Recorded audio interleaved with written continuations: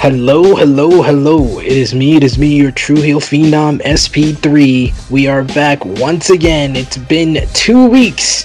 We've had off, we had the holidays. Happy belated Thanksgiving and happy holidays. Get ready to do a lot of shopping. It is our weekly podcast, True Heel Heat 102. On this edition of True Heel Heat, we will be discussing all of the latest wrestling news, including Week 56 of the Wednesday Night Wars, with quite possibly the most noteworthy wrestling TV show of the year and possibly of the decade, with AEW Dynamite's Winter is Coming, featuring the return to TNT of a WCW alumni and WWE Hall of Famer, and AEW-IMPACT Wrestling Invasion Angle.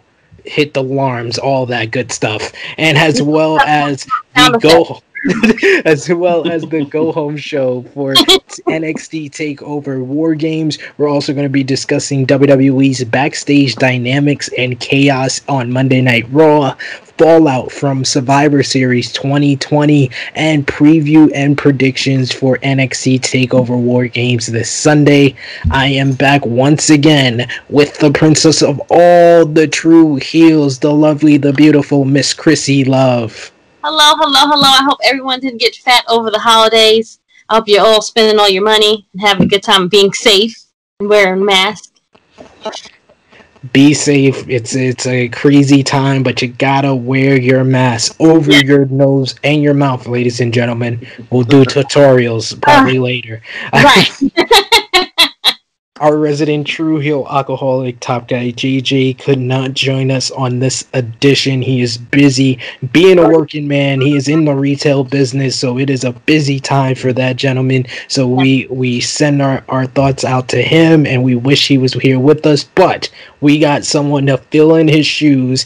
Our most watched or most appearances of any True Heel Heat guest that we have ever had, all the way in Chicago, Illinois. It is the man of 1,004 numbers, the host of Dark Power. Happy 1 year anniversary to that review show. It is the one, the only Stat King.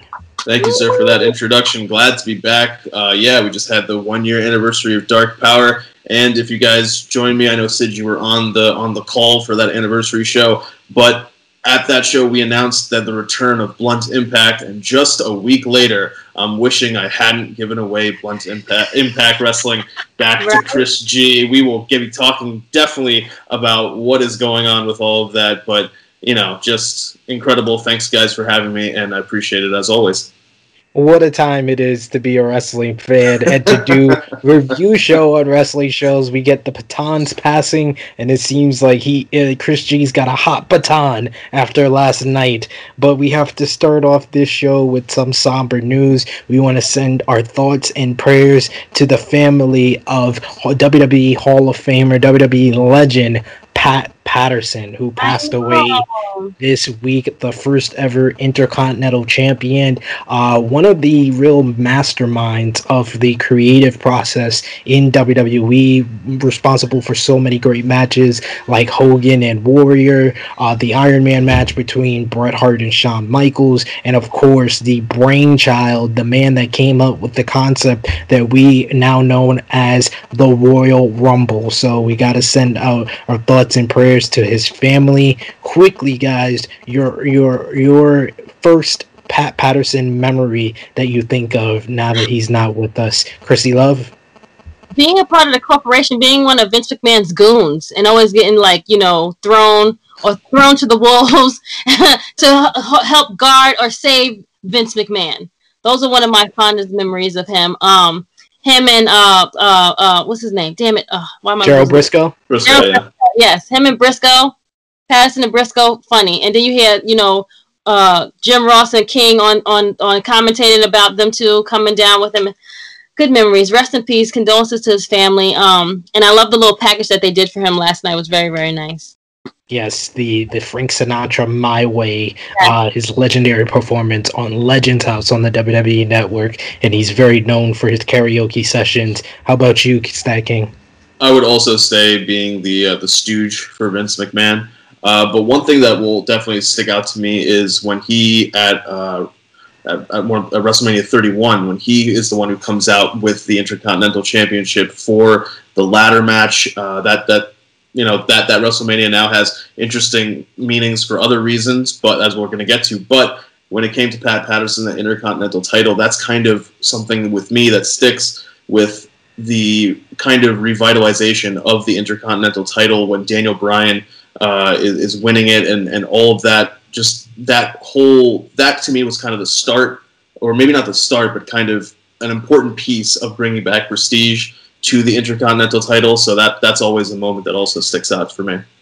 For sure, Pat Patterson will be missed by us all in the wrestling fandom as well as the industry. A lot of great tributes. The Rock really praised him for being a big part of his career, helping him out when he was younger and helping his rise in the WWE. So definitely go out of your way to go on social media and see all those great tributes. Sami Zayn, one of my favorites, talking about Patterson's reaction to him winning the NXT title. So a lot of good ones for you go out to see. This edition of True Heel Heat, though, is brought to you by our friends over at Wrestling Travel. And of course, you can also, besides watching us on YouTube and listening to us on all your favorite audio platforms, you can now watch True Heel Heat on Powered 4 TV, one of the top UK streaming sites. You can become a subscriber. We are right now free on Powered 4 TV, so you could just sign up for a membership and you can see True Heel Heat on that website. If you don't want to see us on YouTube, you have another outlet, especially for all of our great fans, the great community in the UK. Praise to you guys. And we start off every True Heel Heat with our True Heel roll call, talking about our community of great wrestling fans on social media as well as here on YouTube and all the audio platforms. Our True Heel roll call, we start off things with the top 3 conversation starters, or as I like to call them, the Negro Bucks of Nick Jackson. Coming in at number 3 is the New Japan aficionado James Wims. Coming in at number 2 is from Team Awesome Lorenzo Dozer. And coming in at number 1 is Charlie Layton. Of course, we have to always shout out our main man, the Negro Buck Nick Jackson, our retired jersey of the conversation starter. So shout outs to everyone who's on our top 3.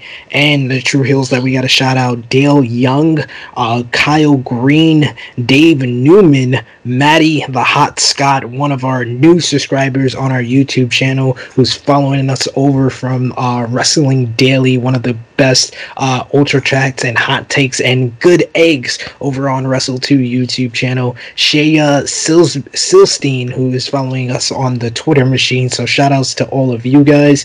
Our YouTube subscriber highlight, of course, we got the king of the comment section himself, Kayfabe Tactics, saying about True Rewind 31. Started up Clash right now, but I had to stop and talk about the piece of shit fan during the Malenko Wright match that kept jumping up and down in front of anyone. Pissing me off so much, LOL. I want someone to punch him in the back of his head. Anyway, I think this is going to be a good show. Can't wait to finish it and hear your thoughts. And then his next comment says, yeah, this wasn't a good clash, but your show was great, like usual. Kayfabe Tactics always putting out his raw emotions. You gotta love him for that one.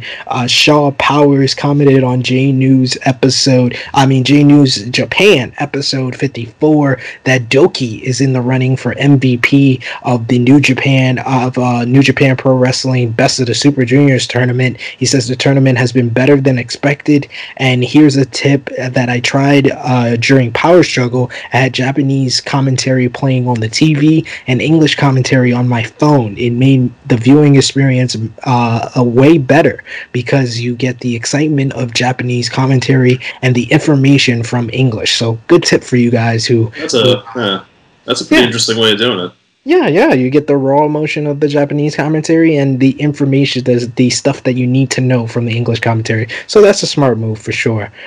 Bryant Guerrero, Chrissy Love, actually commented on our Dark Side of the Ring Chris Benoit documentary review this past week, and he said that love your guys' review. I thought it was genuine and honest. This tragedy has affected so many fans in the wrestling community and the families and wrestlers around who knew Chris and Nancy. So thank you, Brian, for going all the way back to April when we did that great review of Dark Side of the Ring, the Chris Benoit episode.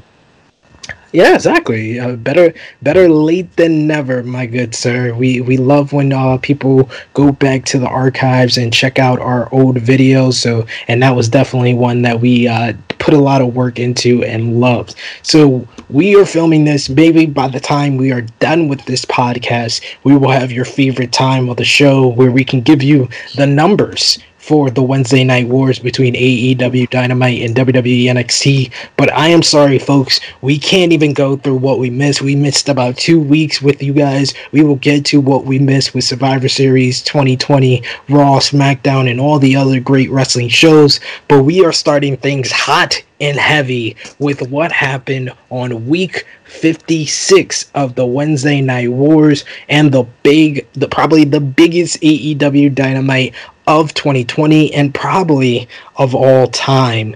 AEW Dynamite, of course, had the big news, which is Sting making his AEW debut, returning to TNT for the first time in 19 years, making the save for the Nightmare Family, staring down Arn Anderson, his former rival, Dustin Rhodes, Cody Rhodes, and then finally Darby Allin. Such a great moment, goosebump inducing. Kenny Omega defeated Jon Moxley to win the AEW World Championship in a great main event matchup with the help of Don Callis and a microphone. And then after the match, Callis and Omega, after screwing Moxley, ran out of the building with Don saying that Kenny will explain himself this Tuesday on Impact Wrestling. AEW Impact Wrestling crossover invasion angle. Yes, big, huge news. One of the biggest news of the year. We also, on this episode, had MJF and Orange Cassidy being the final two for the Dynamite Diamond Battle Royal that progressed the Hangman to Dark Order story, elevated Miro with his performance, added to the Inner Circle dissension. Jericho also defeated Kazarian despite Sammy and MJF fighting over a towel on the outside, with Jericho saying that the Inner Circle will either disband or work together after next week. And Thunder Rosa and Britt Baker had a pull-apart brawl following Britt's win over Layla Hirsch in just a jam-packed show. That was everything that happened, and it's a couple of lines deep. Over on NXT, solid build-up for War Games, but not as much noteworthy stuff. But they did have Shotzi Blackheart defeating Raquel Gonzalez in a ladder match to gain the War Games advantage for Sunday, with Io Shirai revealing herself as the final member to Team Shotzi. We had Pat McAfee cut another money promo. I said money because he equals money. Yes, I have to agree. Unfortunately, I as much as I hate to, but he killed me on the mic yesterday. I'm sorry. You're coming around. The I don't want to, but I have to. It's my job. You know? The Undisputed Era also had a really good video package to hype up their War Games matchup with Team McAfee. Timothy Thatcher laid out Tommaso Ciampa with the help of his new student, Russ Taylor, to set up their match at War Games. The Grizzled Young Veterans and Imperium had a solid match, ending with Everrise interfering, and Leon Ruff and Damian Priest team to beat Legado del Fantasma to build up the North American title triple threat with Johnny Gargano on Sunday. I don't even know if it's fair to ask this question, but I will anyway. Chrissy Love, what was the better show this week? This is not fair. I mean, come on. AEW. What was the highlight? What was the main thing that had you talking after this episode of Dynamite with Winter is Coming? Winter is Coming, the whole snow, and then Sting comes out with the t-shirt, the bat, him being in front of Darby Allin just like gave me like, because I turned my head for like 2 seconds, and then I'm looking on my computer, and then like I was like, is that Sting? That's Sting. Oh, that's it. Oh yeah, that was my reaction, and I couldn't look at NXT for a good 20 minutes because I was too focused on what happened with Sting and just reading online and just going through everything, but they had a good solid finish for NXT. And then the build up for War Games because they didn't have much of a build up, to be honest. I mean, it was a pretty good build up over the last couple of weeks for War Games, but it's hard when you got a main event pay-per-view quality Dynamite that you're going up against. Stat King, I'm not going to even ask you. We know your thoughts on NXT and AEW, what side of the war you stand on, but I will ask you, what was your thoughts on Sting's return to TNT for the first time in 19 years? I think that for all of the flack that Tony Khan has gotten in the past for saying, this is the best Dynamite ever, or I still have aces up my sleeve, and this, that, and the other thing that he has said, and some of the delivery has felt underwhelming compared to how much he has hyped it up. This definitely hits the bar. This definitely reaches the point of this is an ace up your sleeve, or I guess maybe a baseball bat in the trench coat. But definitely, this is something that we may have, in a sense, we may have seen coming. We saw Darby in the build up to Darby and Cody. We saw Darby chilling in the rafters. It may not have had the same effect as when Sting was doing it back in WCW because Sting was doing it against the NWO, like a real legitimate heel faction, and Darby's doing it against Cody, who isn't really a heel. But it had that same kind of connection. We already have the face paint. So I just like the general idea of them pairing up guys and gals with legends or people who are going to be able to help them or assist them. Whether they are definitely going to pair Darby with Sting, we don't know. But damned if it doesn't make you want to watch everything that happens on Tuesday. Well, yeah. What channel does that come on? Because now I got to watch this now. Well, we will talk about that. I want to ask you, Miss Chrissy Love, what do you think about Sting signing a multi-year deal with AEW, and he's going to be a regular character on their TV? They didn't necessarily say that he's going to be wrestling regularly, but he is going to be a fixture on AEW Dynamite. So where do you see his role being? Do you see it like Stat King kind of allude to him being a manager for Darby Allin? I even talked about on Wrestling Travels podcast, maybe him possibly being an authority figure. So where do you see Sting kind of settling in his role? I see more of an authority figure, a mentor, someone that's going to guide the younger athletes, keep them and show them the ropes, maybe hopefully something good. How old is Sting, by the way? He's 61. Wait. He's 60? I thought he was in his 50s. What? Nope. OMG. Wow. 61. Okay, so yeah, he really needs to kind of stay clear of the ring. I don't need him to break anything right now. But if he can be a great mentor and just guide these kids, that'd be great. Just to see his face is just fine. But yeah, when I see him say, I was like, after I got this, I was like, wait, how old is Sting? Ain't he in his 50s or something? I was like, he need to retire like The Undertaker did. Just but I'm here for all of it. I'll buy it. Well, I can't buy a ticket now because we're still in quarantine and we're, pandemic. But if this shit is all over by next year, I will go. Yes, I mean, I'm not too 100% on Sting being in the ring a lot. I did like what Dave Meltzer on Wrestling Observer Radio, he kind of talked about how Sting will kind of be used as a character. He won't be doing a lot of bumps. He won't be necessarily wrestling too much. But I can see Sting in a tag team match.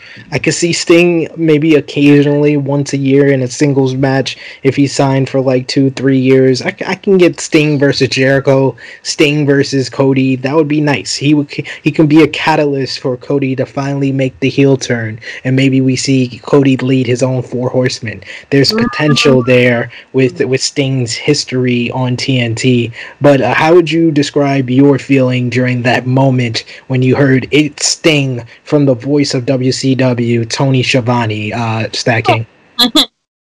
It's got a feeling to it. It's got, and then when they were playing that intro video, as soon as I saw the crow, like I'm sitting with my girlfriend, and I'm thinking my first response is, there's no way it's going to be Sting. I was like, I automatically think crow, I think Sting when it comes to wrestling. I'm like, no, it can't be. So then as it shifts to other images in the video, I'm thinking, okay, what can I see elsewhere that might give me a clue? Because I really don't think it's Sting. And then it is Sting, and then you hear that Tony Schiavone. Wow, just well done on their part. And if you read, I think it was Matt or Nick tweeted out something about the backstage process of keeping Sting, behind wraps until they, have him show up. That, just well done on all of them, because that's something you got to really play close to the chest. You don't want anything getting leaked out, and they did a very good job. So yeah. Yeah, Matt kind of talked about how they kept him under wraps. They didn't bring him out until that very last moment, right before the video package played. How long they had this brewing? You know how you have your stuff brewing on the pot? Like how long they had this thing did they have him come through a secret door? Like was he in a black coat over his head so no one could see who he was? I need to see that probably in a trailer somewhere. Probably. Yeah, I need to see all of that, that whole behind the scenes, whole build up to him getting there, what was the talks about, him and Cody and all of them sitting down. I need to see all of that, tomorrow. Yeah, and I think it's a shame that Top Guy couldn't be with us on this episode, because he loves his surprises, and the fact that this wasn't leaked. This was talked about prior to Full Gear, and after Full Gear, I guess everybody just kind of forgot about that talk that was there, and it was the perfect time to kind of bring him in, and this was really one of the best surprises of 2020, right up there with the Edge surprise, right up there with Roman returning at SummerSlam and being a heel. Great stuff. But yeah, of course, we gotta talk about the other big news. Kenny Omega, the new AEW World Champion, and he will appear on Impact Wrestling on Access TV this coming Tuesday. Yes, Chrissy. Okay, so first of all, I did not know who that gentleman was when he sat down with those people. With Tony and Jim. I'm like, who the hell? I don't watch. I'm sorry, I don't watch Impact. I only watch it for the special events when I have to, and I'm gotta work. So again, I was like, who is this guy? And I just went with the flow because again, I'm watching both shows, and I'm like, all right. Then I seen him proceed to go to the ring, but then you finish doing what you're doing, and I'll talk afterwards. Yes, Don Callis, who is the VP for Impact Wrestling, former commentator on New Japan Pro Wrestling, but he's actually also the man responsible for Okada versus Jericho that happened in New Japan. If you didn't know, just listen to any interview this man does. He mentions it about 41 different times, and Tony Khan has even credited the Jericho Omega matchup in New Japan for being responsible for the creation of AEW. So this was huge news. Callis actually did an interview recently that said if it wasn't for AEW that Omega would be in Impact Wrestling, and my God, it's coming to TV, and it's an angle now. And I think I've said it on a couple of different podcasts. I think I've even said it here when we talked about Callis being on commentary for Page versus Omega at Full Gear, that he is the Bobby the Brain Heenan to Omega's Ric Flair. He is the JR to his Stone Cold Steve Austin, in a commentator that's just is so much of a fan. But now he seems to be transitioning into that managerial role. And this was just perfect timing. This was great for Moxley because this is Moxley's first loss in AEW, and it was tainted. He was screwed basically, so he still is protected in this loss. And it was a great match. I don't care what anybody says. It started off a little bit slow, but that final 10 minutes just had you in. It was hard hitting. Moxley came up bloody, and I think it was a loaded microphone. It seemed like it wasn't a legit microphone. It seemed like it was a gimmicked microphone. Bloody Moxley Moxley like that, but just a great finish that sets up so much and really had the wrestling world buzzing. So what was your thoughts on that finish and the end of Jon Moxley's title reign, Stat King? All right, so if you have been watching Dark Power for some time, I have been preaching from the rooftops one word: synergy. And because I have been reviewing AEW Dark, then Impact Wrestling, and then UWM and NWA. All those shows on Tuesdays. And we've seen cross-pollination from people on UWM showing up on AEW Dark. We've seen Peter Avalon showing up on UWN as part of their world title tournament. But the only thing I didn't see was something happening with Impact. And I kept saying on Dark, this is the moment or this is a time where we can kind of kick that door down, get away from this sense of you are you, I am me, and get back to, in a way, a digital kind of territory system similar to how the NWA was back in the day. So to have this happen, this is just a great moment, and to be able to then have Callis, who has definitely been the cheerleader for Omega throughout many parts of Omega's career, be the person to help catalyze all of this, really great. It was a moment that you wanted Kenny to win, but if he's going to really embrace this cleaner persona once again, it kind of has to be something underhanded about it. There kind of has to be something dirty about it. How do you do that? Well, you have it through Don Callis. Don Callis is the person who has gotten in his ear. Maybe we'll find out that Don Callis was sitting in the car with him when Adam and he lost the tag titles to FTR, and Kenny was leaving the building, and the Bucks are like, where are you going? What's going on? And he just gets into a car. Maybe we'll find out that from way back then, Callis has been the bug in Omega's ear, who is getting him back to that cleaner persona, back to that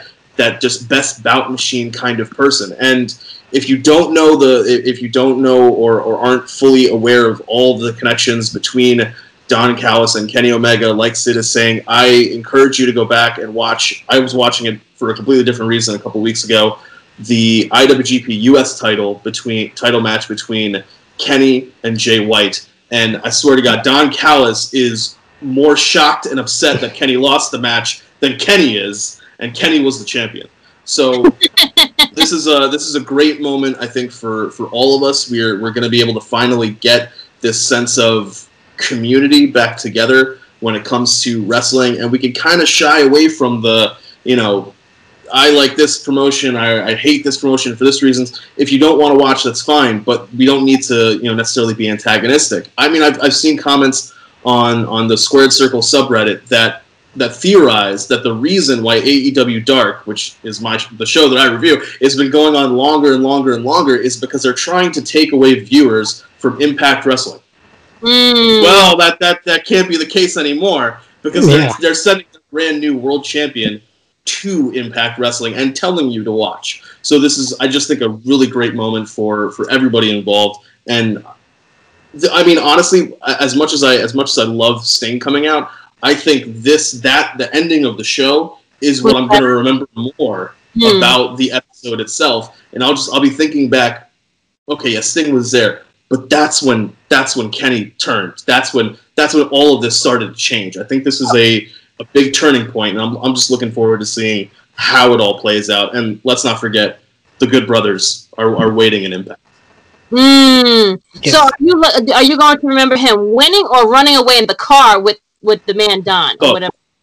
I'm gonna remember everything about the finish, the running away with Don, and that's a good shout. Actually, I think I heard it on Wrestle Talk's podcast talking about AEW Dynamite that there was a black SUV when Omega left All Out, and Callis and Omega on Dynamite left in a black SUV. So you're probably right that Don was probably in the SUV the whole time, and Omega gave the Young Bucks a choice: get in the car with me and go. So was he going to either get in the car with Callis? Was he going to meet Callis? There was also the flight. Remember when he was supposed to have the interview a couple of weeks ago, and he's like, "Oh, I gotta take this flight. I gotta go and get on this flight." Was he taking a flight to Nashville to meet with Callis and have more discussion? Then we also got the extra layer of John Moxley, who attacked Moxley before the contract signing. Is it someone from Impact? Is it Sami Callihan, maybe his former tag team partner? Is it the Good Brothers, maybe the affiliation in the Bullet Club with Kenny Omega? There's so much to come out of this that you're probably right. This is the thing that everybody should remember, because it's so huge and means such a big thing to being a wrestling fan, and the excitement and the buzz that it created just makes you just so happy to be a fan of wrestling, and it's making you want to go out and see Impact Wrestling, which is an interesting situation. But I will ask you, Chrissy, you were a big component, a big supporter of Jon Moxley coming over to AEW. How would you describe his world title run in 2020 and him really getting the ball in AEW, and the fact that he was so protected in this loss? What do you think about his entire title run since February? Well, I've been saying since he left, he had the hot girl summer, you know, he was just on a whirlwind of a roll. Like, he just was going uphill after, you know, you leave somewhere where you couldn't be your most creative. And I think he's done very well. He's had some good ones and he has some bad ones, but I think overall he was a great first champion. Well, he was the first champion. Second champion. Sorry, second champion. But longest, correct me if I'm wrong? Yep. So he was a great second champion and longest, and he was very protective his whole run. And most of his stories were good, and I said most of them were not so good. But I think I would say only the Jake Hager match was the only thing that wasn't so good. Other than that, he's been hitting it out the park as far as feuds and matches. Right. So yeah, and then he would be working almost every week for the most part. So he's always on. He's always cutting a promo. He was on doing the pay-per-view. So I think he had a very, very good run at their second champion. Yeah, I would say that he really got given the ball. He is right up there. If he's not your 2020 Wrestler of the Year, he should be in your top 5, top 3.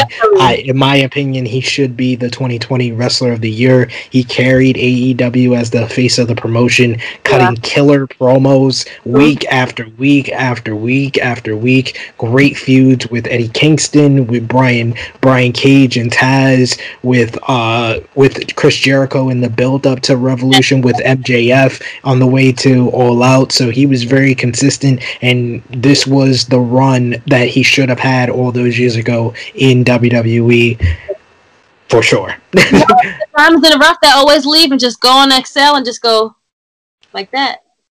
Yes. So somewhere in all of this, he found time to make a child with Renee. And that's why he is winning. He is winning on so many levels. But what are your guys' quick thoughts on our new AEW World Champion, Kenny Omega?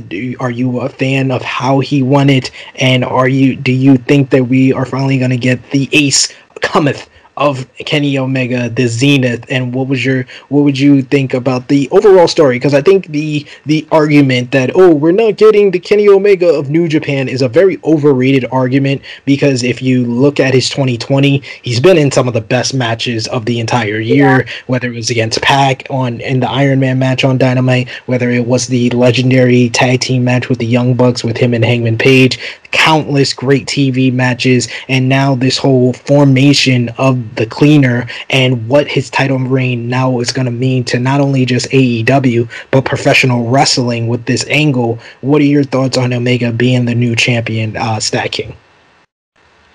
I definitely want to see how, just because it can't be a New Japan style, just because they're not on New Japan television. They're gearing more towards a Western audience. So I want to see how they blend the New Japan of Kenny Omega with a more Western style Kenny Omega and see how it all works out. I definitely want to see what the interactions are, what's gonna happen with him and the Bucks. We now have a situation where all 3 core members of the Elite are champions. So now how that dynamic is going to shift, how it's going to play out, whether we're going to see an influence from Kenny on the Bucks to be more of that old school Bullet Club that they used to be. Whether the Bucks are going to try to be that kind of guiding light to Kenny, because while Kenny is hitting Moxley with a loaded microphone, we have the Bucks giving Top Flight a shot. We have the Bucks giving TH2 opportunities. We have the Bucks doing things the quote-unquote right way, and we have Kenny doing things maybe quote-unquote the wrong way. So how that dynamic is going to play out, I think that is going to be really, really interesting to see. And I just want to know if we're going to get the return match, maybe at Revolution, with him and John against each other, or if they're going to, move to a different contender, and if so, who that first person is, because that's got to be somebody who can go in the ring with Kenny Omega. All I know is that I want Hangman Page to be the savior of AEW. If Kenny Omega is the evil heel that has aligned himself with Impact Wrestling, the savior in the end of this whole story should be Hangman Page. I don't think Hangman should be the first challenger. He is the end game. He is the Iron Man. I am the Hangman. So that's as long as he rides into whatever stadium it is on a horse again, I'm here for it. Yes, so. I'm with you. I need a horse. Yes. He has to ride on a horse, and then he has to get his drink after he gets off the horse, and then go down. Absolutely. We're definitely going to have the ability to get, I think, Pac versus Omega, because Pac is somebody who beat Omega at All Out, and now they're going to have a shift because Pac and Death Triangle, it seems, are maybe more towards a face side of things, whereas Kenny's more towards a heel side of things. How that dynamic is going to be in the ring, that'll be something incredible, too. There's a lot of good things. I mean, like we talked about with this episode of Dynamite, Chris Jericho in these Inner Circle story, we may potentially see Chris Jericho go babyface. So there's definitely a bunch of contenders for Omega, not only in AEW, but also in Impact Wrestling. And that brings me to kind of put a bow on this conversation very quickly. Your number one AEW versus Impact Wrestling dream match that you want to see. I will start things off. I already alluded to it. Moxley versus Callahan. It needs to happen. These two are two hardcore guys. They have so much history in CZW as the Switchblade tag team. So yeah, that one will just be a brutal, bloody type of fight, and I need to see it. So what about you, Stat King? Well, one, as long as Ken Shamrock's not involved, I'll take it. Him and Rob Van Dam can't come. Well, luckily, Rob Van Dam's not with the company anymore. Luckily. They can't come. I would be biased and say obviously it should be Rohit Raju, but no, I want to see Kenny Omega versus Eddie Edwards. I think that would have been Kenny Omega versus Trey, but the Rascals are, they vacated the treehouse so that Chris G can take over the lease. So I'm going to have to go with Kenny Omega versus Eddie Edwards. How about you, Chrissy? Okay, see, I don't know much of the guys over there. So give me about a week or two and I can give you an answer. I'll let you think about it. Yeah, I'm excited about the whole merger because now we could probably have like a little like cruiserweight kind of division with the younger guys can maybe get a belt. Since they can like blend these the AEW guys with the Impact guys. I mean, I don't know if anyone's ever said anything of that sort. Like Jungle Boy and Sammy Guevara. Those young guys can probably now get another belt and maybe merge it over with the two. Hey, I think the best thing about this is Impact has one of the most underrated women's divisions in professional wrestling, and I am all for some ladies matchup. Jordynne Grace versus Nyla Rose. Off the top of my head would be a banger. Shida versus Deonna Purrazzo. That's what that was my second. Taya Valkyrie versus Thunder Rosa. A clash of the former Lucha Underground alumni. There's a lot of stuff to come, and I think it's just great news for us wrestling fans. But yes, we have to end that long discussion about AEW and NXT. We are, of course... What happened? I said, can I ask a question real fast? Yeah, of course. What do you think Vince and them are doing now? I think Vince done called up The Undertaker and was like, you really retired? You really retired? You can't do shit right now. No. Vince is calling up Undertaker here saying, how did you let me talk you into retiring at Survivor Series so that would be the hook for people to watch the show. How did you let me do that to you? And Jake was just like, I mean, I just do what you tell me to do, man. Like, you wanted me to go on Hot Ones, I went on Hot Ones. You wanted me to do a clothing line with Snoop Dogg, that's what I did. Like, what more do you want? What more do you want from me? What more do you want from me, Vince? But we will talk about that as well. The ratings for the last week, the pre-Thanksgiving episodes of WWE, NXT, and AEW. After some confusion, we thought that NXT won by 2,000. Of course, AEW won in the 18-49. Apparently, they tied with 712,000 viewers for the day before Thanksgiving, NXT and AEW. So we should either at the end of this show or at least True Hill Heat 103, we will have the ratings and results for this big Winter is Coming and War Games Go Home show. Our other top news story is, of course, back in WWE, backstage chaos and issues coming out of Survivor Series. WWE Backstage Chaos, PW Insider reports that the current creative powers fall in the hands of Vince McMahon and Bruce Pritchard. Many people close to the situation have told PW Insider that Bruce Pritchard is the most powerful person in the WWE other than the McMahon family members. It was added that from a creative standpoint, everything flows through Bruce Pritchard. In fact, for Vince McMahon, Bruce Pritchard's word is considered to be very much the gospel. However, Bruce Pritchard has also given rise to a considerable degree of frustration and heat amongst the talent, which is all because of his position in the company and the decision-making duties that are handed to him. However, this week's episode of Raw did not have Bruce Pritchard in attendance, and Triple H was instead backstage looking after the proceedings. It was noted that having Triple H behind the scene was a breath of fresh air for many people. It was additionally reported that Shane Helms, aka the Hurricane, returned to the company to work on last week's episode of Raw. He was recently rehired as a backstage producer after being furloughed in April. Former Impact Wrestling star Sanjay Dutt also was moved to work as full-time employee for the NXT brand. It was also reported that the recent Raw Underground talent Dabba-Kato and Arturo Ruiz were at the recent Raw tapings, but WWE decided not to use them. The general feeling backstage is that the company still believes that the superstars mentioned above need more seasoning before being incorporated into the Raw roster as full-time members. It was also noted that there was plenty of backstage unrest and frustration regarding the opening segment to Raw with Randy Orton, Alexa Bliss, and Bray Wyatt, with people feeling that the angle needed more work, but it was 100% McMahon's vision.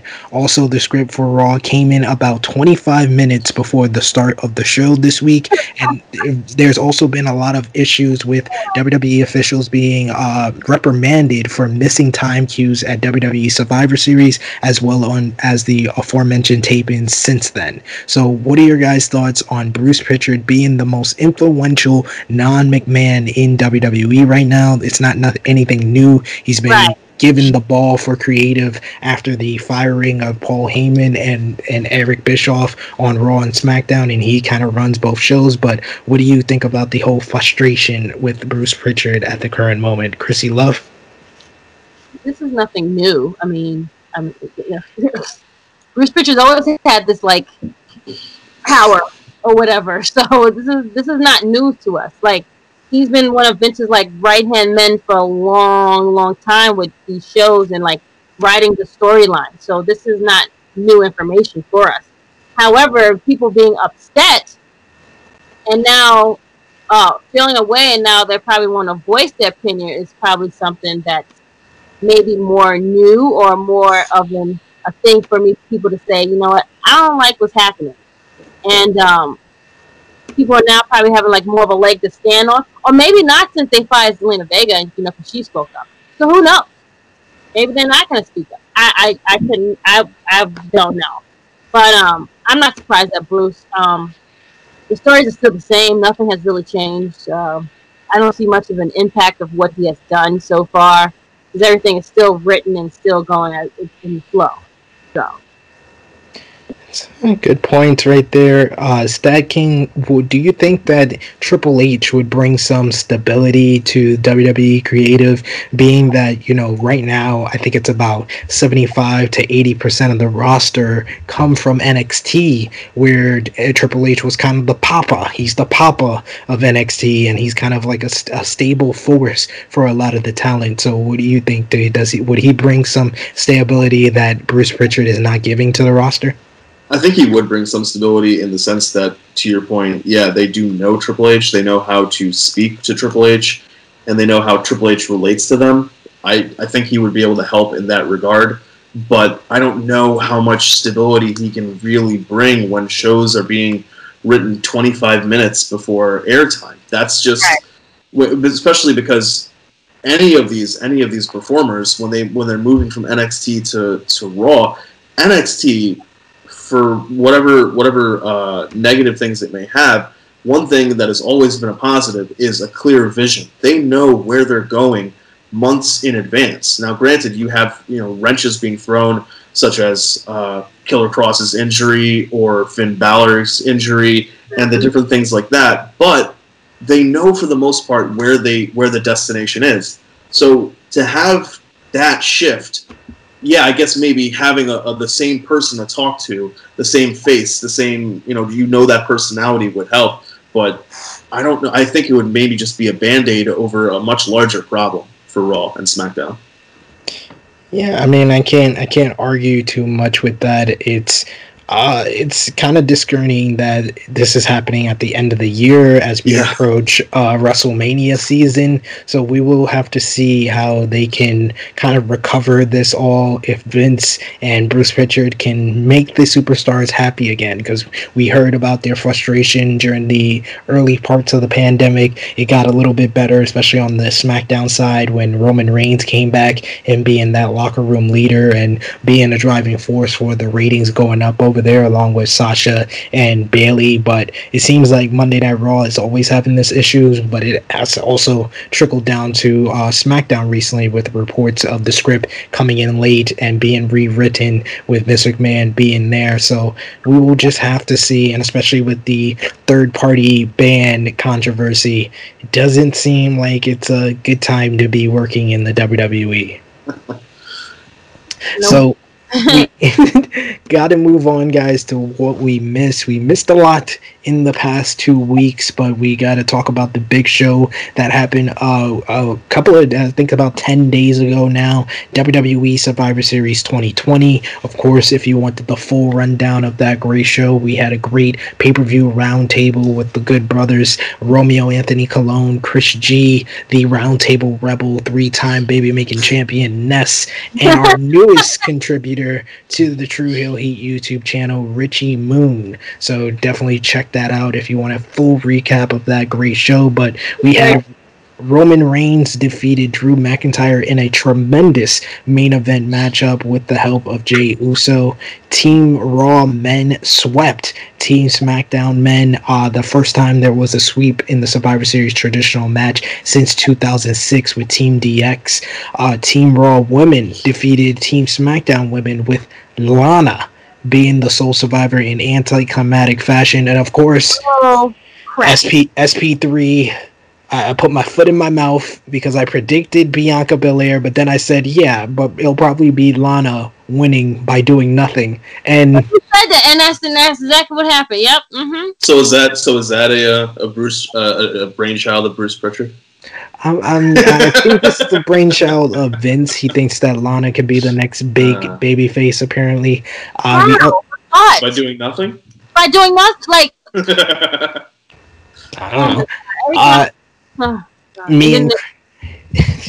Me and Chrissy Love were correct when we predicted the Street Profits to defeat the New Day in a really good matchup. One of my favorite matchups of the entire card.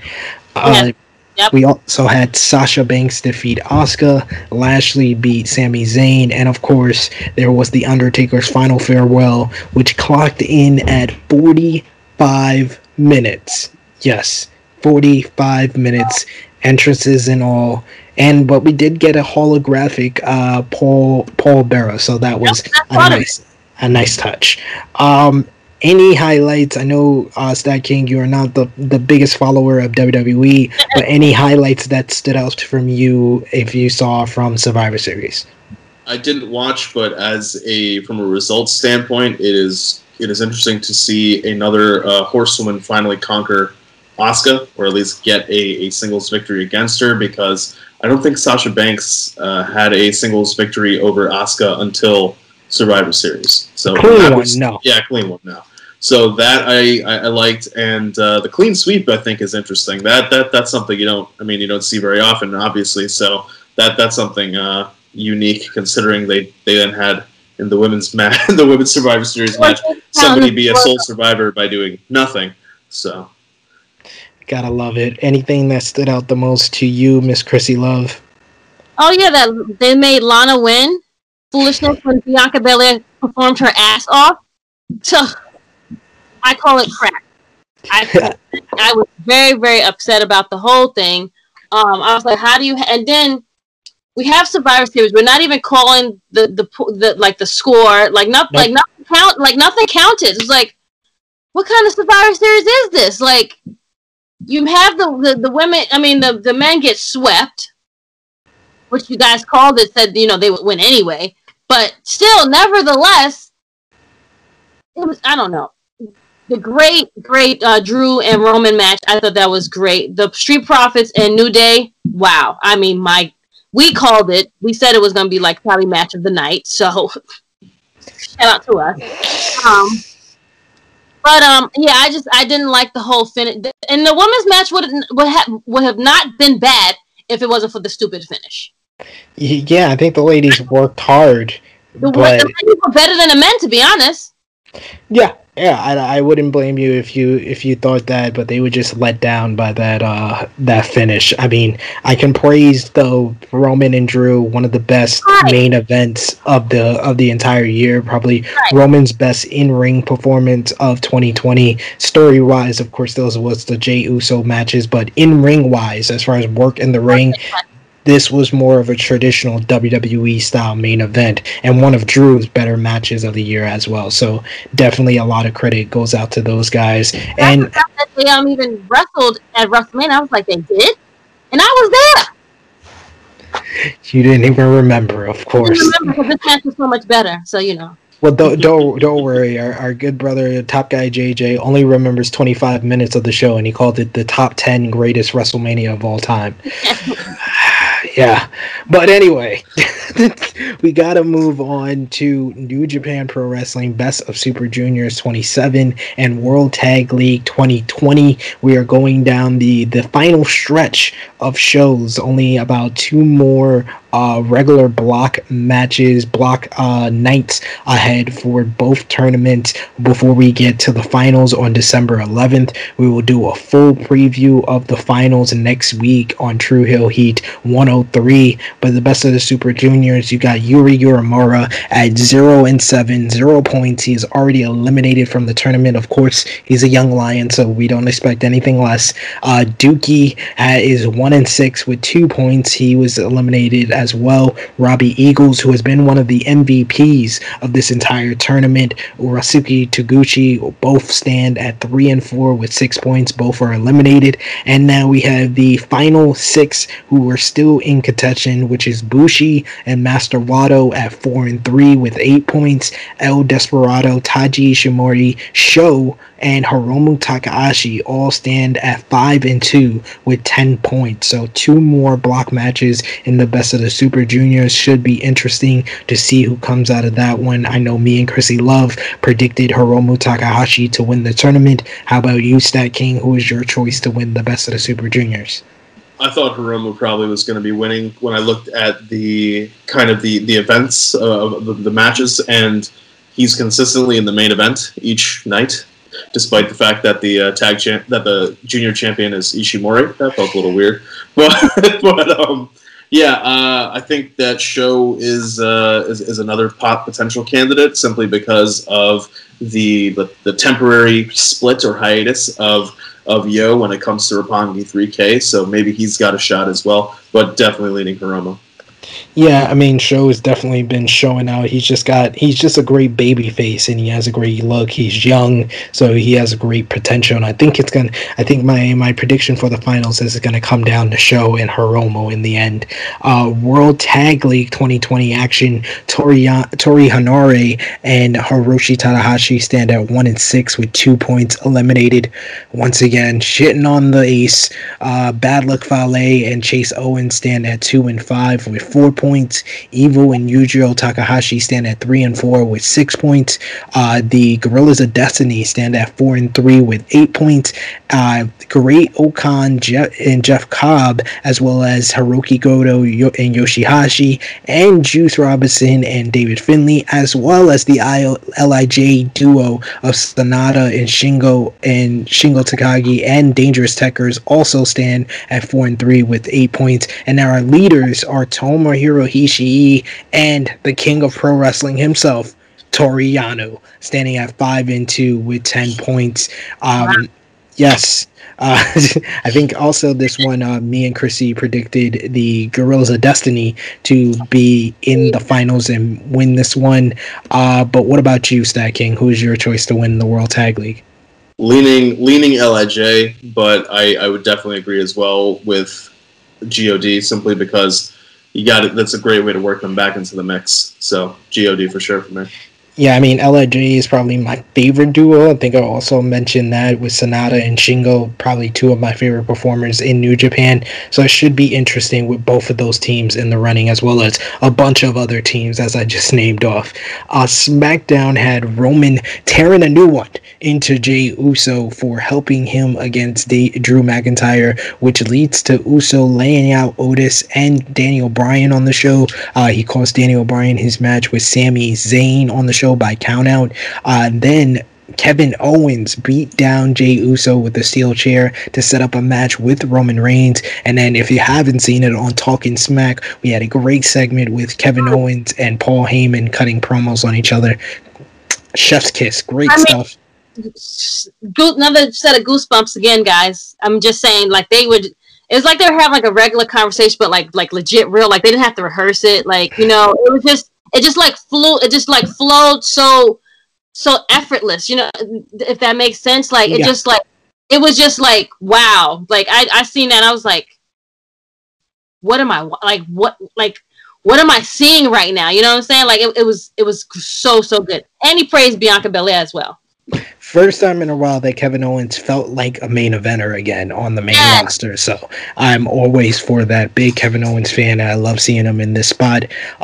Bayley and Bianca Belair, speaking of her, they set up a feud on this show as well. The Mysterio family, I guess teased that they're going heel by helping Murphy defeat Baron Corbin. This is your domain, Chrissy Love, but what was your thoughts on that?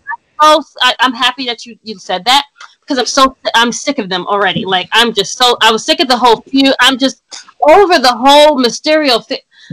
But isn't Baron Corbin a heel? Yeah, exactly. Exactly. So helping Murphy to be okay. That's what I'm saying is I'm sick of it. Like this is ridiculous. Like, who is doing this to us? Someone is doing this on purpose, and I need them to stop. Seriously. Bruce Pritchard. It has to be, because I'm not getting it. And then oh my god. And Rey Mysterio and his family got a lot of damn money, because every time I come out, they got like Versace, Louis Vuitton. They are like down to the socks. Like he is like label whores all over their clothing. You don't have a regular shirt? Like in the words of a great podcaster, Conrad Thompson, who booked this shit, Bruce? Yo!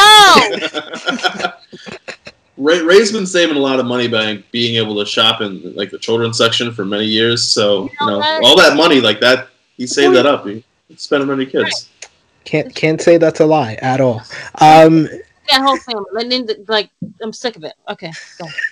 Monday Night Raw, we had AJ Styles defeat Keith Lee and Riddle in a triple threat to set up a match versus Drew McIntyre for the WWE title at TLC. We also had McIntyre and Sheamus beat Miz and Morrison by disqualification after Miz pushed the Sheamus slow burn turn on McIntyre on Miz TV. We also had Asuka and Lana defeat Shayna Baszler and Nia Jax, the first time those two ladies, twice, 2 weeks in a row, first time those ladies have got a loss in tag team action, the WWE Women's Tag Team Champions. And also Randy Orton revealed on A Moment of Bliss that Alexa Bliss is the Fiend's weakness. So that was an interesting segment, as we talked about before. A lot of backstage heat concerning that. Chrissy Love, though, what is your thoughts on AJ versus Drew at TLC? I'm sure it will be a good match.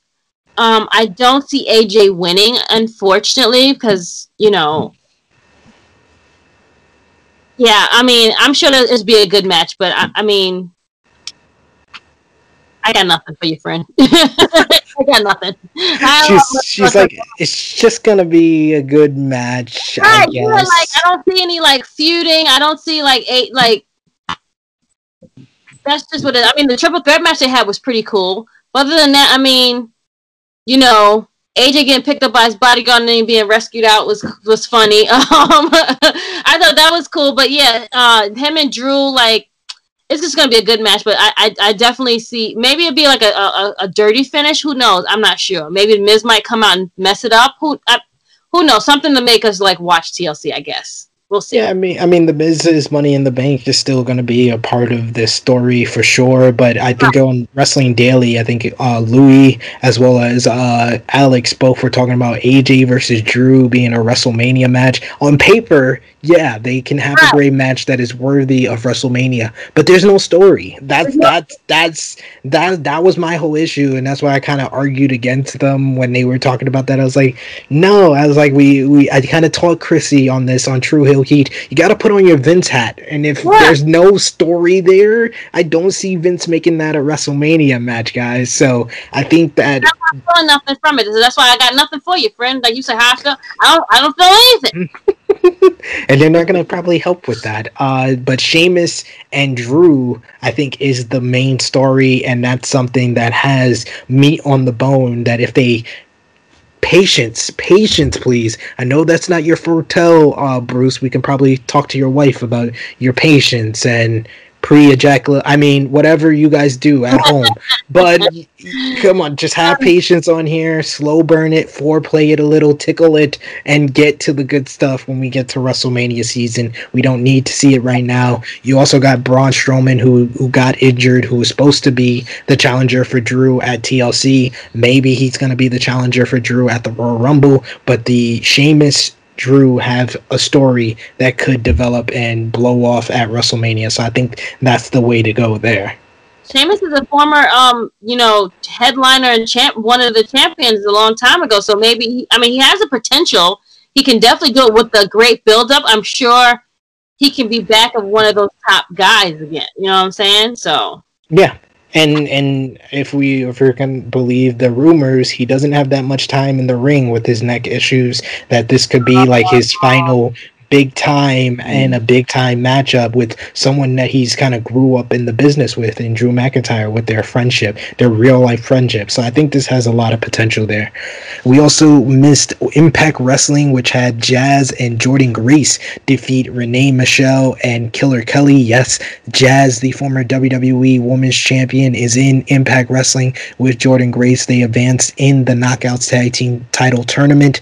We also was revealed last week that Lawrence D, the alter ego of Larry D, was the man who shot John E. Bravo, and he furthered a feud with Tommy Dreamer this week. Luke Gallows was also revealed as being injured for 4 to 6 weeks, so Carl Anderson will face Ethan Page at Final Resolution. If Page wins, the North get a title shot. Willie Mack defeated Chris Bay in a surprise, in my opinion, but Moose attacked Willie Mack after the match, and then Chris Bay hits the ultimate tournament, Finesse on Swan to set up a Final Resolution World Title matchup, which I predicted, Stat King, on your 1 year anniversary. Chris Bay versus Rich Swann at Final Resolution. What stood out the most on this episode to you, Stat King? I liked Jazz and Jordan Grace that match simply because it's good to see the powerhouses like that. I mean, we talked about it on the 1 year anniversary, what they're going to be able to bring to that tag title tournament for the knockouts. And then the other thing that stood out to me was just seeing Motor City Machine Guns back in action. That'll be something that's good for down the road against the Good Brothers. And another AEW versus Impact matchup I want to see, Young Bucks versus Motor City Machine Guns. And we got a preview of that on this week's episode, as the flashback was from Final Resolution 2010, where they showed Generation Me versus the Motor City Machine Guns. So the seeds to AEW and Impact were right before our eyes without us realizing. That was completely unintentional.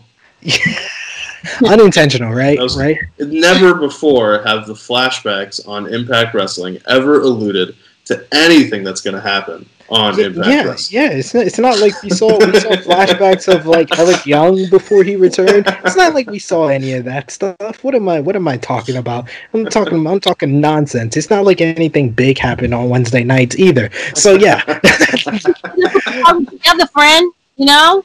I'm just shooting the shit here. But final note of what we missed: MLW Fusion. MLW is back. We had Low Key defeating Davey Boy Smith Jr.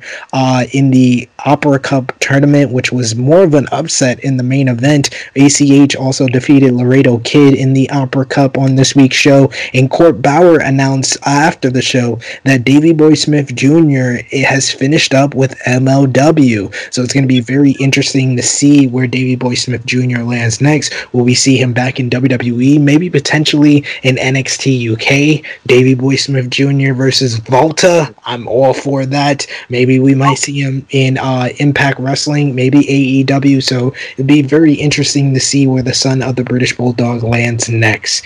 Our news rundown is up next, guys. Let's run through some news. I'll get a little bit of your thoughts on a couple of these news notes. WWE News Fightful Select reports that a top NXT superstar recently tested positive for COVID-19. Currently, the identity of this talent is unknown, but it's said that the concern around this talent was not as heavy as the previous talents involved for the most recent outbreak, where multiple people tested positive. Also, this talent was described as a top star for the brand. Per the report, the talent who tested positive is said to not be in large crowds very often, especially when it comes to NXT. Additionally, the status of this talent is not going to impact NXT TakeOver War Games scheduled for this weekend. Chrissy Love, I'm going to ask you your thoughts, and who do you think is the top talent? I hate to speculate about things like this, but from this report, what I just said, I tend to feel like it might have been our NXT champion, Finn Balor. That he had tested positive? Because it says that this superstar has not been on NXT that much, has not been in very large crowds, and it's not going to impact War Games, which doesn't have an NXT title match. So that's what makes me think that's the only top star that I can think of off the top of my head that's not on the show, that hasn't been on the show, that may have been the one affected here. That's actually a good one right there. He was out on injury, so he could have maybe caught it, like, outside.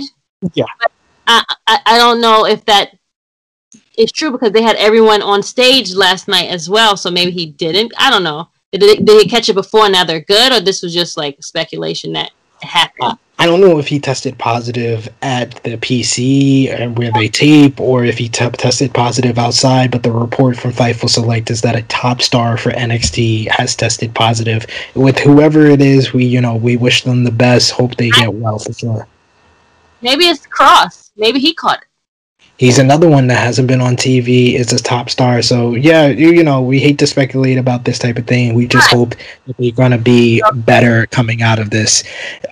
WWE is set to move to Tropicana Field. We talked about this on the last True Hill Heat in December, leaving their residency at the Amway Center. While it has been reported that the final night for the Thunderdome would be SmackDown on December 4th, which is this week, it will actually be Raw on December 7th, which is next Monday. They will go directly from Orlando to Tropicana Field in St. Petersburg for the December 11th SmackDown, which is next week. And it was also noted that the Tropicana Field presents possible problems for WWE. First of all, the stadium is huge and the sound is described as awful. But since WWE has been piping in crowd noise, they will be able to control that. And there is also reportedly a colony of pigeons that will live in the roof of the venue. So very interesting times for WWE. Of course, also WrestleVotes reports that internally WWE is said to want a decision on whether fans are permitted for the Royal Rumble by January 7th, with a possible announcement of sorts coming that weekend. Sources state that odds are 50-50 right now, an important month ahead, and possibly the pushback for Royal Rumble, the date is going to be now January 31st. Off the top of your head, very quickly, what does your gut say, Stat King? Are we going to have fans at the Royal Rumble? I don't think so, no. Good. This man is from the Florida area, so he was the best one that acts there. One quick question though: do pigeon in the rule book of wrestling, does an attack by pigeons constitute a disqualification? I gotta look up the rule book. Any referees that watch True Hill Heat, help us out. Help us out. Comment in the comment section and let us know if a pigeon attack is considered disqualification. I'm here for it though. And I can pigeons. Yeah, we're all new. We all have either lived in New York or are New Yorkers, so yeah, we do not have a great history with pigeons. Fightful Select notes that the original creative plans for virtually everyone at the top of Raw roster shifted following Braun Strowman's injury that forced WWE officials to put the mini tournament together to determine McIntyre's challenger, with Styles, Lee, and Riddle all involved. Because of the necessary changes that reportedly forced several other Raw storylines involving the top talents to be adjusted from anywhere between 1 to 3 weeks. So like I said, if Strowman is back, he will possibly be the next challenger for Drew coming out of TLC, probably for the Royal Rumble. So it's a wait and see, but I knew that this would kind of affect things, and probably AJ was going to be the challenger for the Royal Rumble, and now it's been pushed up to TLC. So we will see what happens at the top of the card. WWE also announces the return of the Slammy Awards in WWE on the WWE Network sometime in December.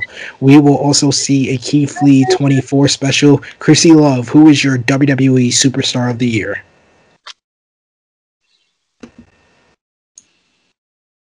Real quick. Huh? Bianca Belair. Whoa. If you were going to say a woman, I would have gone with Sasha Banks or Bayley. But okay. All right, I'll take it back. For the year, because Bianca wasn't there the whole time. Okay, exactly. Let's go with Bayley. Bayley should definitely win. That's a good one. I was going to go with Drew McIntyre, but Bayley is definitely a candidate that's up there for sure.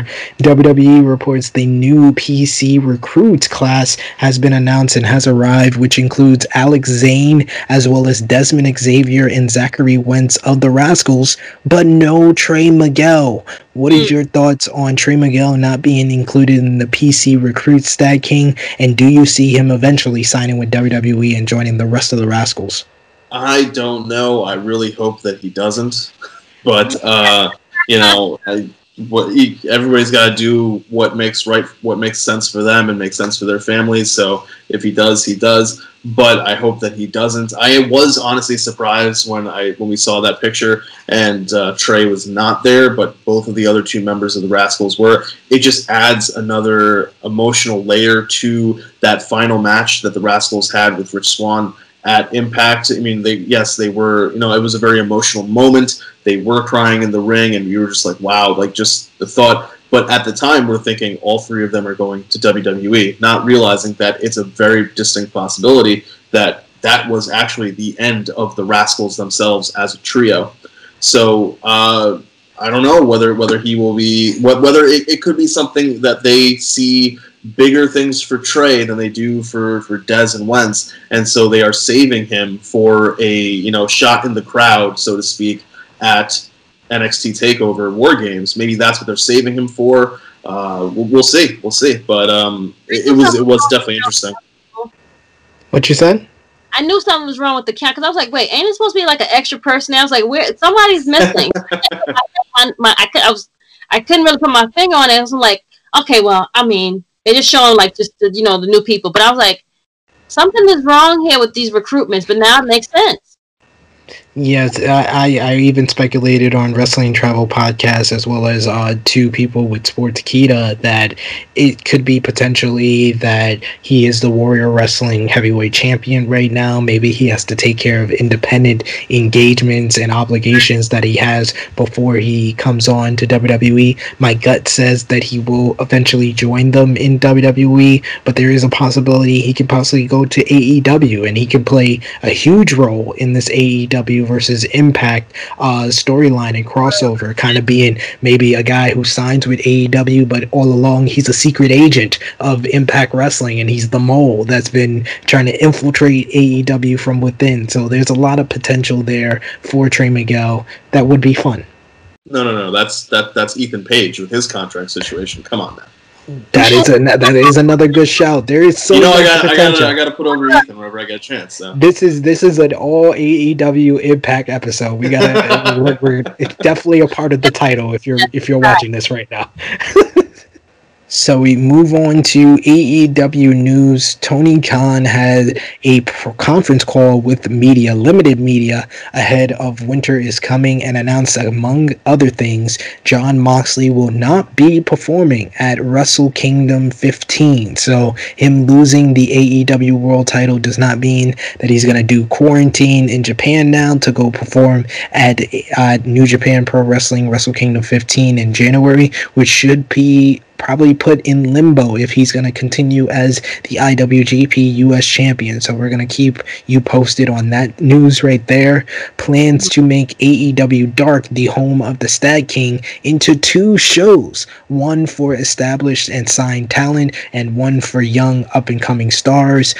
Kenny Omega was apparently hands-on with the presentation of the Cleaner character and the Eliminator tournament that concluded at Full Gear. And Tony Khan has big plans for Miro and didn't want to wait until January where he can really put him into the main event scene to bring him in, and he was very critical of Miro's use in WWE. I want to ask Stag King about the AEW Dark news. I know we talked about this on your 1-year anniversary. I think I was one of the people that brought it up about possibly making Dark into 2 shows. So what would your thoughts be if they made that move? I think it would be a really good decision. For a long time, they have, because of the pandemic, gotten away from that AEW contracted talent versus AEW contracted talent. Now, if they're able to kind of make a better blend of everything, I think that'll be really good. With 2 shows, they will have, I don't know, they have kind of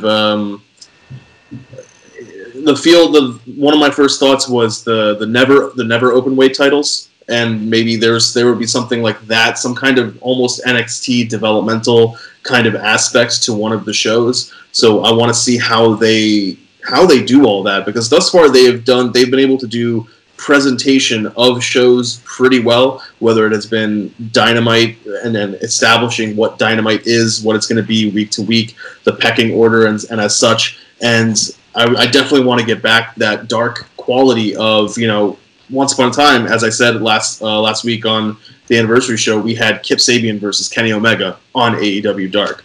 So maybe if we get back to that, that'll also be really cool. So definitely looking forward to what they try out. And if they're going to split it up into 2 shows, and one being the main show and one being more of a developmental show, the other news that Tony Khan talked about could be a big factor into that he is talking about bringing in trios championships. This is something that Chrissy Love and Top Guy JJ and myself talked about before, the trios titles being introduced. He said that it's not going to be in the end of 2020, but it is something that they have in line for 2021. So I am definitely looking forward to that, with so many great great trios. You got the Inner Circle, you got Jurassic Express, you got Best Friends and Orange Cassidy, the Elite, the Death Triangle, so many, Eddie Kingston and Butcher and the Blade, so a lot to come from there. Fightful Select reports that the initial reaction to the debut of Sting was shock and excitement, with no one having heard about it until he was backstage, as we said earlier in the show, and has said also that AEW has signed Sting to a multi-year deal. New Japan news, they announced the New Japan Pro Wrestling Road to New Beginning tour, which is going to go on from January 17th and conclude on February 3rd. It is going to be over 11 different shows through those dates, so a lot of action to come from New Japan following Wrestle Kingdom on January 4th and 5th. ROH news. ROH announces that Roosh will go one-on-one with Brody King for the ROH World title, and EC3 will verse Jay Briscoe for Final Battle 2020 on December 18th. Mike Bennett also returned to ROH to save Matt Taven from Vincent and Bateman. How have you been liking the build-up to Final Battle with your new show, Review of Honor, with the Roundtable Rebel and three-time baby-making champion Ness, Stat King? Yeah, Ness and I have been definitely enjoying the build for Final Battle and seeing how everything is just going to be presented with Ring of Honor coming out of the pandemic. I know that they said also, I think a couple weeks ago maybe, that all titles will be defended at Final Battle, which makes things interesting considering the Foundation leader and the Octopus, Jonathan Gresham, is both pure champion and tag champion. He will have to be pulling some kind of double duty. And I like how they have been building everything up. Brody King getting this kind of singles push, this singles run, just not really mentioning Villain Enterprises, but mentioning Villain Enterprises, and everything that's connected with that. But We'll go into more detail when you guys join us on Review of Honor, because I'm sure there's many thoughts that Ness himself would want to add in, and he's not here with us. So you guys will have to tune into Review of Honor to continue to see how ROH is building out everything coming out of the pandemic. He's a man of great adjectives. Great adjectives for sure. Impact Wrestling news. Scott D'Amore announced that Ken Shamrock is suspended after his attack on D'Lo Brown last week. And our final wrestling news notes, NWA, another home of the Stat King, on Tuesdays. They have started their new weekly TV series, which will be known as NWA Shockwave. The first week was more or less replays of matches that they featured on Primetime Live, but we're going to see if they have some new content coming on Tuesday nights with NWA Shockwave. And NWA Director of Operations Maureen Tracy has exited the company. She got a lot of praise on social media from Ricky Starks for being the lifeblood of NWA. So sad to hear her departing, but hope everything is well with her.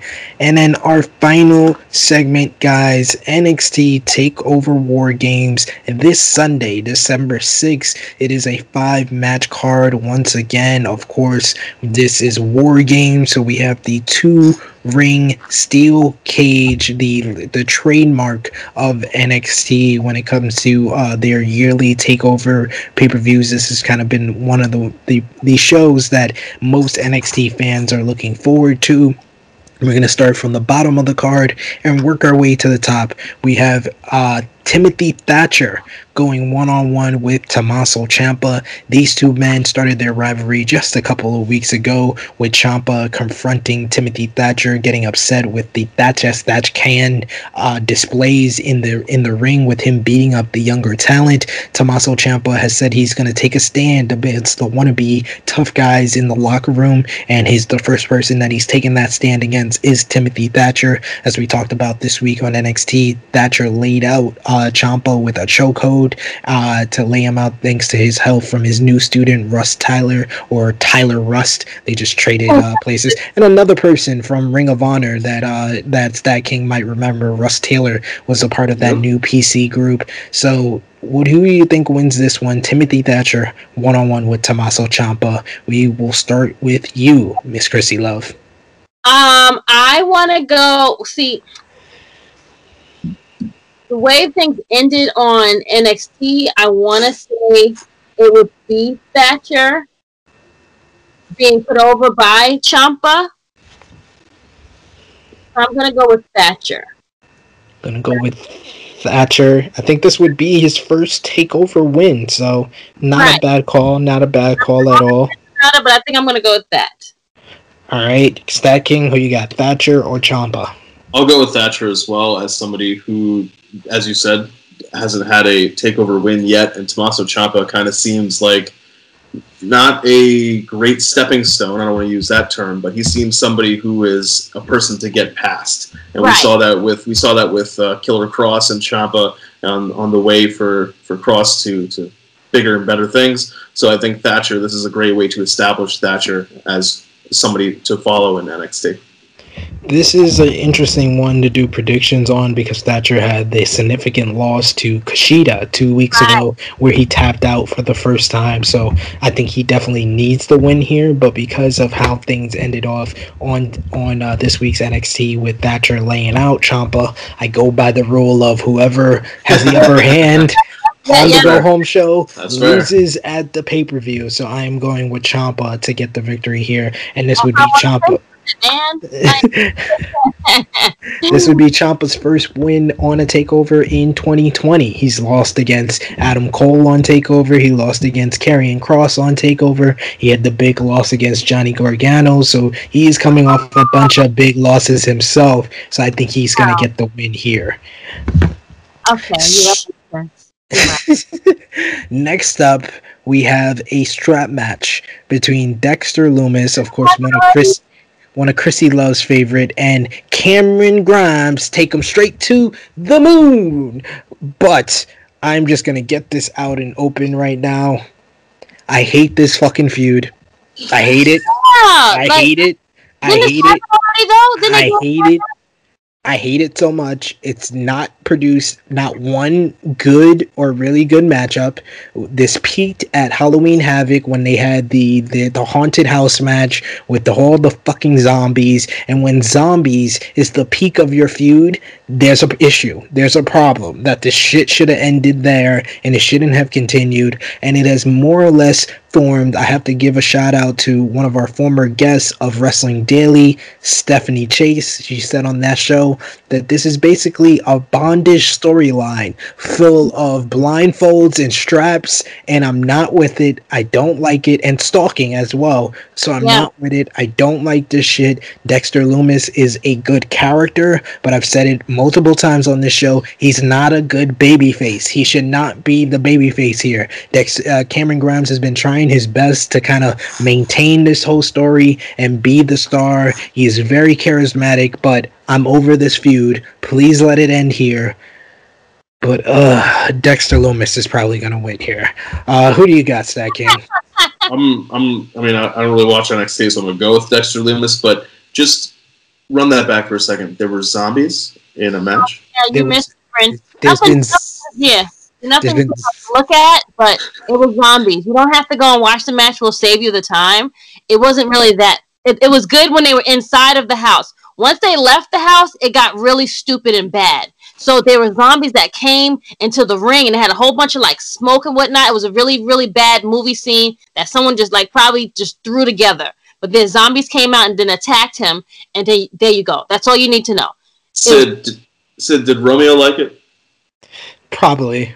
Okay, that's all I needed to know. He likes anything with Cameron Grimes most of the time, but yeah, and I think I called him out in one of the chats that we share together, and I was like, "Your boy is in a bondage storyline," and I don't know if you remember, but Romeo didn't even respond to my comment. Like he just quickly moved on. But yes, watch Wednesday Night Warriors and hear what Romeo has to say about this whole storyline. I'm sure he's rooting for Cameron Grimes, but I am just over this story. But who you got, Miss Chrissy Love? Grimes versus Lumis in a strap match. I'm sick of this whole feud as well. I could have swore we had the strap match already, but we're doing it again. Right, we're doing it again, and we're making him be the stalker of the two people. Like, I'm so confused, but I'm just, I'm going to pick my guy, of course. I like Cameron Grimes. I think he's hilarious. But I'm ready for him to be a heel and go like someone else. Yeah, he is someone that should have been in the title scene, especially like the North American Championship. I think he should have had like a takeover type matchup for the NXT North American title, but I digress. We move on to the NXT North American title match on this show, as it's going to be the champion Leon Ruff defending against the former champions Damian Priest and Johnny Gargano in a triple threat matchup. This whole feud started more or less at the last takeover, where Priest defeated Gargano. Gargano then defeated Damian Priest to become the first ever two-time North American champion at Halloween Havoc. The following 2 weeks later, Gargano wanted to break his curse because he's never been able to successfully defend any of the titles he's had in NXT, the main championship, the North American title, or the tag team titles. He is the new Sasha Banks or Tetsuya Naito, whoever you prefer, and who both broke their curse. But apparently Gargano couldn't break his curse, and he lost to who was a guy that was on like a long losing streak as a jobber, but recently signed a contract with NXT and WWE, Leon Ruff. Leon Ruff got the victory due to a distraction from Damian Priest and became the champion. It was more or less used as a joke in that first week, but I will say they've done a good job of recovering it. Leon Ruff has played a very likable underdog babyface over the last couple of weeks. Very wholesome, and you want to root for him. You want him to succeed.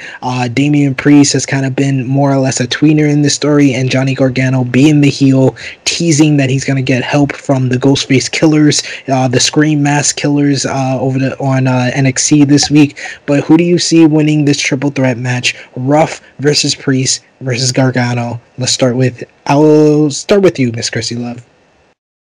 Ooh, see, this is another hard one, I feel.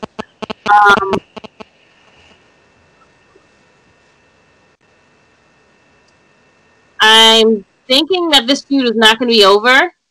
I feel like it's still going to go on. But more so with Ruff and probably Gargano. Not Priest. Like, let's get Damian Priest out the equation and put Gargano and this young guy to, have a feud against each other. So I'm going to go with Ruff winning, but more so to have the feud continue with Gargano, him being the heel. Stacking? I think it depends on what WWE knows about this mystery person who has COVID. If it is Finn Balor, I think maybe they want, and they don't know when Finn Balor will be back. Maybe they do put the title back on Gargano, because that title automatically becomes the top title for the show, at least while Balor is out of commission and can't defend the title. But I think Chrissy is right.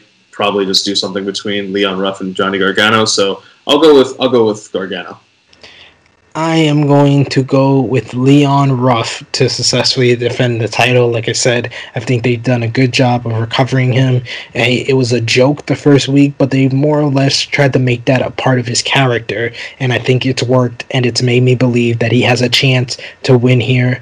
I think Gargano is a good choice. Yeah, actually, I'm going to agree with Stacking, and I'm going to go with Gargano because, like I said, if you succeed on the go-home show, more or less you're going to lose. So he did get the pin on the go-home show, so I'm going with Gargano here to get help from his Ghostface Killers.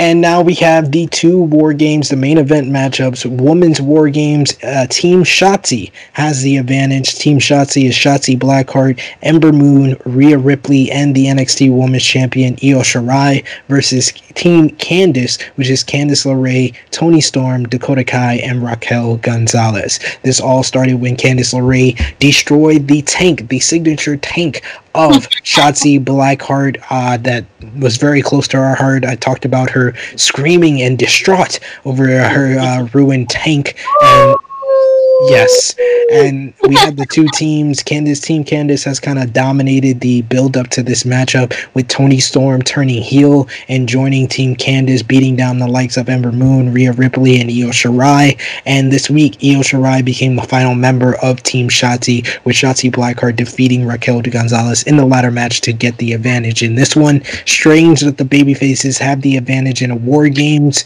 but I digress there. Who do you have? Team Shotzi versus Team Candice. I will start things off, and I will say Team Candice will get the victory in this one. Even though they've dominated the build-up up until that final show, I just have a feeling that you need to build new challengers for the NXT Women's Champion Io Shirai, and I think that Toni Storm is that next contender for her and should be with their new heel turn.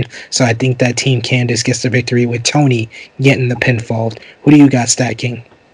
I like the argument that you put forward. I'm going to agree with it as well. I don't know if I think that having somebody in the War Games match be the one who is able to eliminate Io Shirai when she's on a team is going to get somebody ready to be a good contender for her.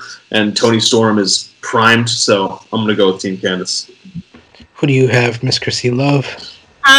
For the simple fact, when they went into the ladder match, I was like, okay, Shanti's team is going to lose and they're going to win War Games. However, with that now happening where she won the ladder match to get the advantage and now the babyface have the advantage, I'm definitely saying the heels are going to win and Candice is going to win. Even though I think Shanti's team is stacked very, very high.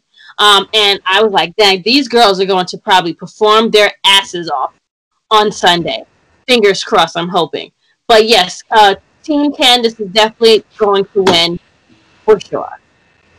So yes, Team Candice all around in this one, and I think we can all agree that this is the top 8 talent as far as the women's division of NXT in this one, and probably 8 of the best in the entire wrestling world. So this is going to be a great women's War Games. But the men's War Games has a little bit of more storyline juice behind it, as we are going to see the advantage go to the Kings of NXT, Team McAfee, which is Pat McAfee, Pete Dunne, and the NXT Tag Team Champions Oney Lorcan and Danny Burch versus the men that have become the 4 horsemen of the War Games in NXT. Adam Cole, Kyle O'Reilly, Roderick Strong, and Bobby Fish. The Undisputed Era. The Undisputed Era will be in their 4th straight War Games matchup. They are the kings of War Games, but they have only won once out of the 3 times they have previously been in War Games, and they have been on a little bit of a losing streak as far as when it comes to Team McAfee. It was Pat McAfee paying off Ridge Holland to attack Adam Cole back at TakeOver 31. Then it was McAfee being responsible for the attacks on Roger Strong and Bobby Fish, which led to Oney Lorcan and Danny Burch getting their spot against Breezango, which caused them to win the NXT Tag Team Championships thanks to McAfee. And then it was Pete Dunne turning heel by hitting Kyle O'Reilly with a steel chair and joining up with Team McAfee in this one. And of course, it was also Pete Dunne 2 weeks ago who got the win in a great ladder match against Kyle O'Reilly to gain the advantage here. They do have this mystery masked man that helped them, so maybe Team McAfee has a potential 5th member to be involved here, but we will see who wins War Games, Undisputed Era or Team McAfee. We'll start with you, Chrissy Love. I'm going with Undisputed Era. Fair choice. I'm going with them, like you said. They're what you said, 1 and 4. They're 1 and 2 so far. Three War Games. This is their 4th. Their 4th. And for the simple fact that Pete Dunne won the ladder match, maybe that 5th member might cause them to lose, but they need that member to be there when Pat McAfee can't be there, so they can have that other person be there as a distraction. So maybe that will be a factor in the thing, but I definitely think Undisputed Era will win. Who do you have, Stat King? I'm going to go with Undisputed Era because if you're going to have the heel team win in the previous War Games match, you probably should have the babyface team win in the other War Games match. Good one, friend. I'm going to agree with you guys here. I think the Undisputed Era gets the win in this one. I think that in any other place, if it wasn't for this whole build-up, Team McAfee should win. They are the new heel stable. McAfee needs like a signature win to kind of establish him as a wrestler, establish him as the leader of this new group. But the Undisputed Era have been the kings of War Games, and the fact that they've only won once, they've never won as this foursome. This foursome is actually 0-2 in War Games. But I just think that it is time for the Undisputed Era to get that big win as baby faces now that they have officially turned and are the top baby faces by default because Finn Balor is not here on NXT. They need this victory here. But it is sure to be a great event, NXT TakeOver War Games this Sunday. But that brings us to a close on another edition of True Heel Heat, True Heel Heat 102. A plug for our lineup on our True Heel Heat YouTube channel and Powered 4 TV. You got coming up, or you can see right now, WWE Survivor Series 2020 pay-per-view roundtable review with Romeo, Chris G, Ness, and our newest contributor, Richie Moon. And you can also check out the new review series, Richie's Raw Recap, as Mr. Moon will review Raw for us on a weekly basis. So shouts out to him. Welcome to the team, sir. The Dark Power 1 year anniversary with our good brother here, the Stat King, along with Ness and myself, is up on the YouTube channel right now. You can also check out the latest True Rewind reviewing Clash of Champions 32, Review of Honor reviewing ROH TV, J News Japan with his coverage of the World Tag League, Best of the Super Juniors, and New Japan Strong. And of course, the Good Brothers on Wednesday Night Warriors is up right now, and an all-new Wednesday Night Warriors with Stat King as a guest star, as well as Dark Power with Stat King, Richie's Raw Recap, J News Japan, Review of Honor with Stat King and Ness, and AE Recap reviewing in depth Winter is Coming, along with me, with Jimmy and Cash on this special episode. All of those will be up either this weekend or early next week. And my special interview for True Heels BTR, my first time interviewing an Emmy Award winner, a sports reporter and wrestling journalist, John Alba. That's going to be up on the YouTube channel next week. And our NXT TakeOver War Games Roundtable review will be up at the start of the week as well. And of course, you can check out me on my latest appearance on Alex McCarthy's Wrestling Daily on Wrestle Talks Wrestle 2 YouTube channel, as we have our very latest great debate this time about whether the McMahons on TV is a good thing. Very interesting debate right there. Miss Chrissy Love, tell them where they can find you. You can find me. I'm the sensationalist Chrissy Love. You can find me on IG, Twitter, and on Facebook, SmackDown Live Lynches, and on True Heel Heat. Of course, and vote for Chrissy Love on Fightful Select. The good brother Sean Rossap is looking for female podcast personalities. I suggested Miss Chrissy Love. She's gonna contact him herself, and it's already the DM is already there, Sean. Vote for Chrissy Love. You need diversity, some colored woman on the podcast. Chrissy Love is your lady, and she's got the spicy opinions, of course. And Stat King, tell them where they can find you. You guys can find me on the True Heels Facebook page. And as always, you can find me covering everything that happens on Tuesdays with, well, not everything anymore, but everything that happens with AEW and the NWA on Tuesdays, and covering Ring of Honor with good friend Ness, my co-host Ness, and just thank you guys again for having me. And just when you talk, Sid, when you talk about that lineup that we have, guys, we have something for every single wrestling fan. Anything that you could possibly think of, we have it covered. So please subscribe, share, like, and check out our shows. No one is doing it like that. No one is doing it like True Heel Heat. Our diversity, we have African American, Spanish. My good brother here representing all the Indian backgrounds because he is related to everybody from Rahit Raju to Mustafa Ali. We have the diversity on lock. You can see wrestling fans of all different shapes, sizes, and descent on True Hill Heat. So subscribe to the YouTube channel. We are about to hit 1K, less than 140 subscribers away. So come part of the movement. It is going big and we are having fun doing it. On Facebook, you can follow the True Hills group page as well as True Hill Heat on Facebook, Twitter, and Instagram. You can follow our wrestling promotion partners, Battle Club Pro, Warrior Wrestling, and Mission Pro Wrestling on Facebook, Twitter, and Instagram as well. Our good friends at Wrestling Travel, thank you for sponsoring this episode of True Heel Heat. And you can also subscribe to a couple of other great YouTube channels from Battle Club Pro, Warrior Wrestling, Mission Pro Wrestling, Wrestling Travel, of course Wrestle 2 to check out Wrestling Daily with me every Wednesday at 8 p.m. BST, 3 p.m. Eastern Time, and Jimmy Macaram's YouTube channel reviewing all the great TV shows. And you can listen to True Heel Heat on iTunes, Spotify, SoundCloud, Anchor, wherever you listen to your favorite audio podcast. So until True Heel Heat 103, for the lovely Miss Chrissy Love, for the man of 1,004 numbers, the Stat King, like this video, share this with all your wrestling fans and friends, push the iCard down at the bottom to subscribe for all the great content right here on True Heel Heat, and of course push that bell to have all notifications so you can always be notified. Signing off for True Heel Heat 102, it is me, your True Heel Phenom SP3, and we are signing off until next time.